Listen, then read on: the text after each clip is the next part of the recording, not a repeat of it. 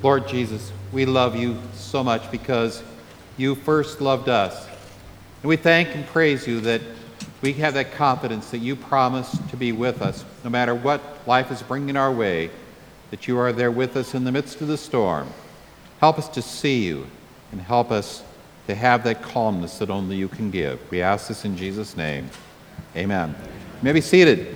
I invite you to take out your Bibles and turn to Mark chapter 4, verse 35. In Pew Bibles, it's on page 710. So let's be taking a look at that section of God's Word. On the Weather Channel, they have this episode every once in a while called Storm Stories. And it struck me that I'll bet almost each and every one of us has a storm story. Something that's gone on in our life where there's been a storm and we've had to cope with that and deal with that storm in our life. Sometimes there are literally weather storms that we have to deal with. Anyone here dealt with having a tornado kind of come really close or hit your house? A few of those? Yeah? Okay. That's scary, isn't it? How many of you been through a hurricane?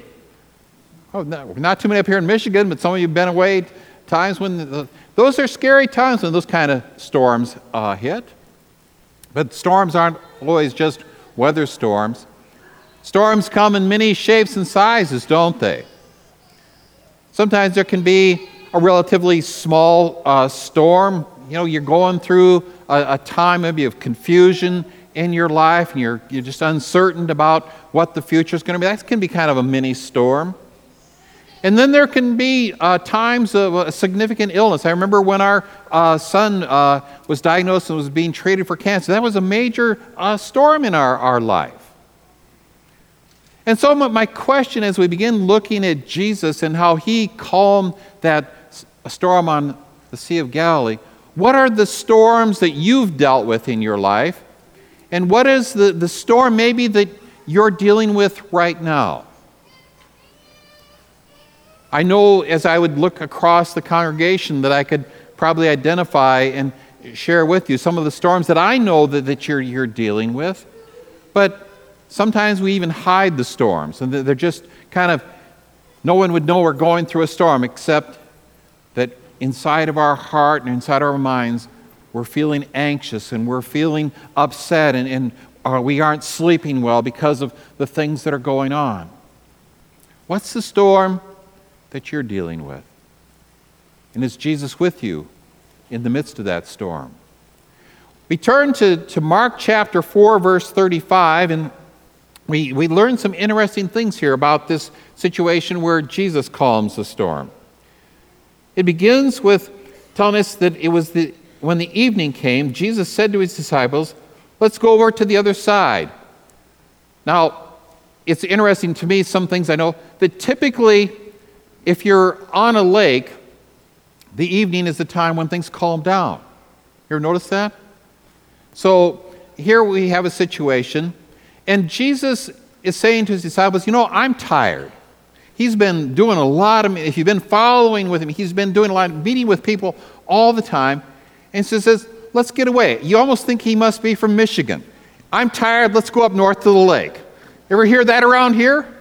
Yeah. So Jesus is kind of, this is the context of Jesus, and he's saying we need to get away and go across the lake. And so leaving the crowd behind, that's interesting that sometimes Jesus found the need to do that, to leave the crowd behind and just have some downtime. And so here's what's they took him along just as he was in the boat. Now, I was kind of wondering about that. Remember, a lot of Jesus' disciples were fishermen. They knew how to handle boats pretty well. And I kind of was wondering, they're saying, we're taking Jesus along for the ride. He doesn't have a clue about how to handle a boat, so we're just going to let him go and we'll take care of the sailing stuff. And so there's some other boats along with them, and all of a sudden, a furious squall arises. Now, to understand the Sea of Galilee, as it's referred to, it's really not all that big.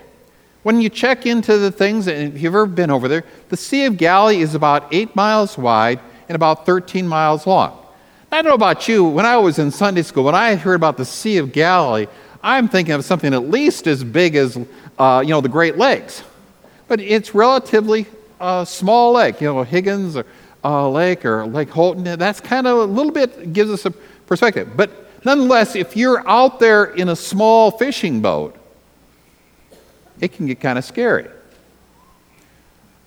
I remember as a teenager, my dad and I, one time we went fishing on one of the Missouri River reservoirs in South Dakota. And we went there and we rented a boat. And you always know that the best fishing is on the other side of the lake, right? You ever notice that?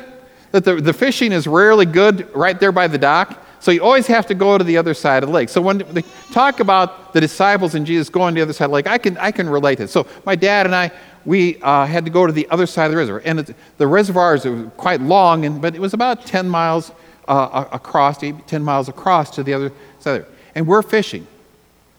And all of a sudden, there is one of those thunderstorms that we see coming. And thunderstorms out there on the plains, they can come fast. They move along about 60 miles an hour. And it was one of those kind. And so we're over there, and we realized we better hightail it back, because we knew that in that little fishing boat that we had rented, that if we didn't get back before the storm hit, that we would be in big trouble. And so I can understand those disciples. They weren't in some big cargo ship when this happened. They were in these relatively small fishing boats. And the storm comes up, and they're realizing that this very easily could swamp their boat. The waves could swamp through and sink them. And so they're scared. And then what's interesting is that during all this, Jesus was in the stern of the boat sleeping. He was tired. He wanted to chill out and relax, so he's doing what he set out to do. He's sleeping there in the front of the boat. And the disciples, it says, woke him up and said to him, "Teacher, don't you care if we drown?" In the Greek, the word is not rabbi, it's not Lord. It's this simple word that at this point, they're simply the kind of a regular teacher. That's the word that's used. Their teacher, don't you care if we drown? The very question, the way how they address Jesus, kind of gives us a clue that they really didn't understand who was in the boat with them. Teacher, don't you care if we drown? But don't you see that this is also something, boy, aren't we that way when the storms of life hit? We have all sorts of storms going on. It may be a storm in our marriage. And if there's a storm in our marriage, it causes us to have a faith crisis. Lord, don't you care if I'm drowning in the midst of this crisis in my marriage? Maybe you're dealing with a storm in your finances. You're not sure whether you're going to have a job or you've lost your job. Maybe there's this unexpected bill that has come to you and you're tempted to say, Lord, don't you care if I drown financially? Maybe we're dealing with things with our kids or with our parents. Some of you are in kind of that sandwich generation when you're dealing with issues of your aging parents and you got kids that are driving you crazy and you feel like you got storms coming at you from both directions. And you can say, Lord, don't you care that I'm drowning? Sometimes there are things that happen where we lose a loved one or a loved one is going through an illness. And we're kind of, again, questioning, Lord, don't you care if I'm drowning in my tears of sorrow? Maybe we're caught up in the storm of an addiction, and it's just making a mess out of our life. And we're wondering, Lord, don't you care if I'm drowning? The question that the disciples asked is a question that we wrestle with when we go through the storms, don't we? And if you say, I never ask, Lord, do you care? You're probably lying to me. That's something that we do. We struggle with that. It's a crisis of faith for us. Now, here's what happens. Jesus doesn't answer their question about whether he doesn't argue with them. Oh, yes, I do care. But it tells us that Jesus simply got up. He rebuked the wind. Interesting, the word rebuked. He uses a word to put the wind in its place. Isn't that amazing? A word putting all the storm in perspective, and everything becomes calm. Quiet. Be still. And then the wind died down, and it was completely calm.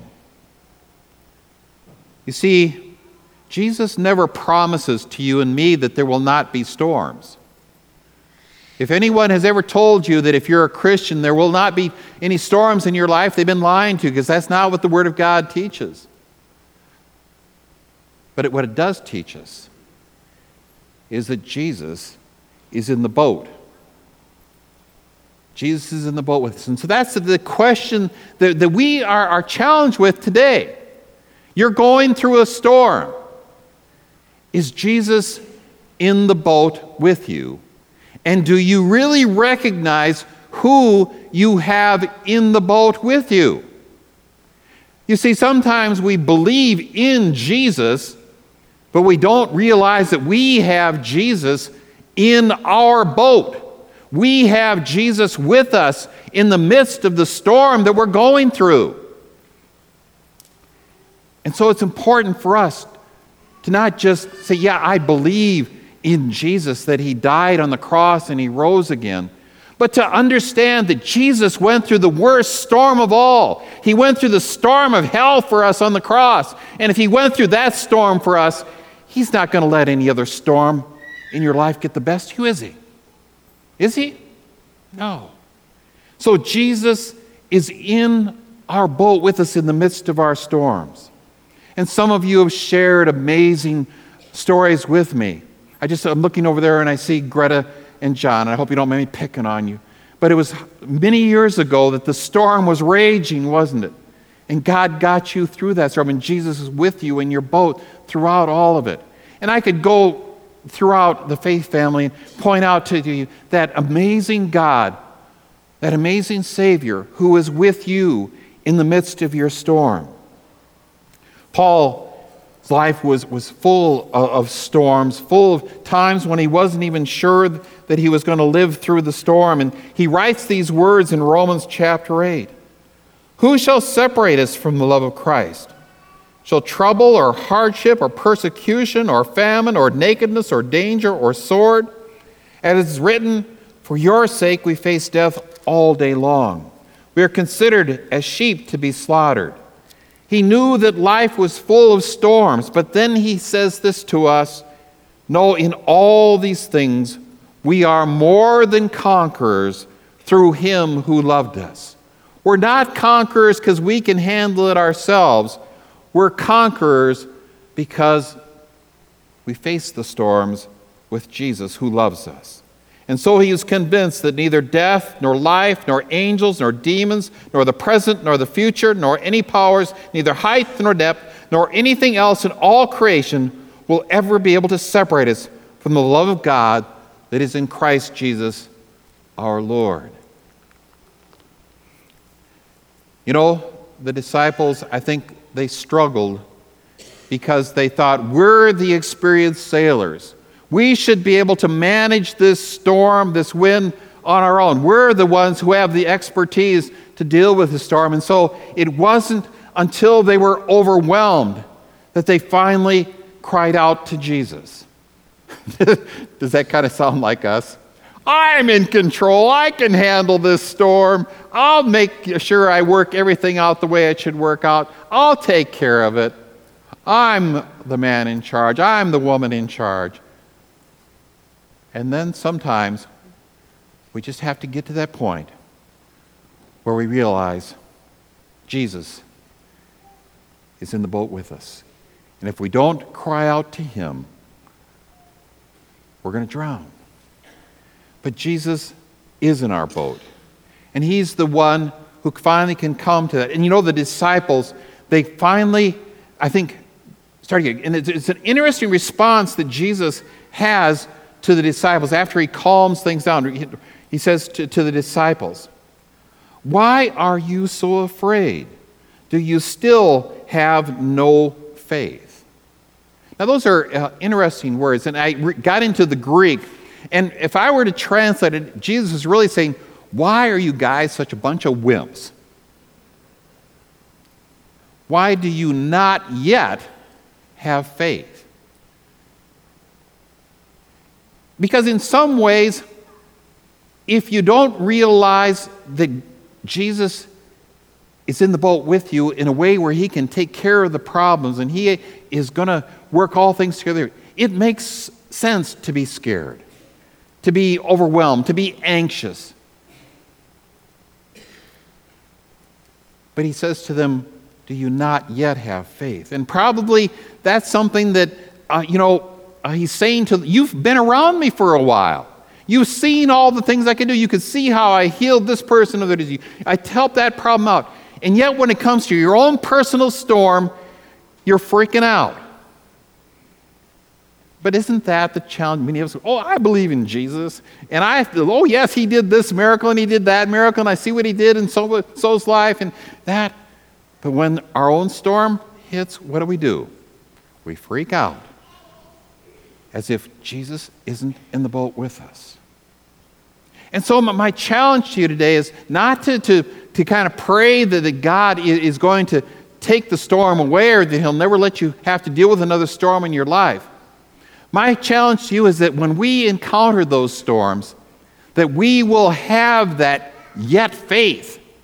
That faith that says God has been faithful to me in the storms of the past and God will be faithful to me in no matter what I'm facing now. Jesus is in my boat with me. Amen? And here's what I think is important. As we have that yet faith, that we've begun to realize that Jesus is with us no matter what life is bringing, then we can be useful to God. We can let our going through the storms be a part of our putting our faith on that lampstand that Pastor Tig talked about last week. You see, people are watching how we deal with the storms. Did you know that? If life is going well in your life, your neighbors say, well, of course, being a Christian's not a problem. But when you are going through a storm, that's when people around you notice it. When you're going through a storm, Dennis, when you went through the storm of your being let go at Dow, early retirement, people were watching, weren't they? And as you weathered that storm with a confidence that God was in your boat, people noticed.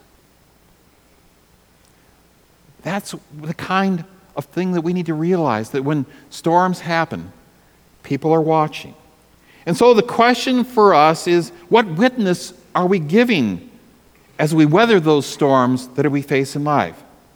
Do others see the confidence that we have that Jesus is in the boat with us? To see that the Lord of heaven and earth, the one who has the power to calm the winds and the waves, that Jesus who died on the cross and rose again for the forgiveness of sin, that same Jesus is with us as we go through the storms of life. Jesus is in your boat, and others are watching to see if you know it. We need to have that kind of confidence that no matter what life brings our way, that we have Jesus with us, and he is able to work all things together for our good. No storm will overwhelm us. No storm will drown us, for we believe in Jesus. We believe he's in our boat, and we're ready to share that with the world. And all God's people who are ready to sail with Jesus say, amen.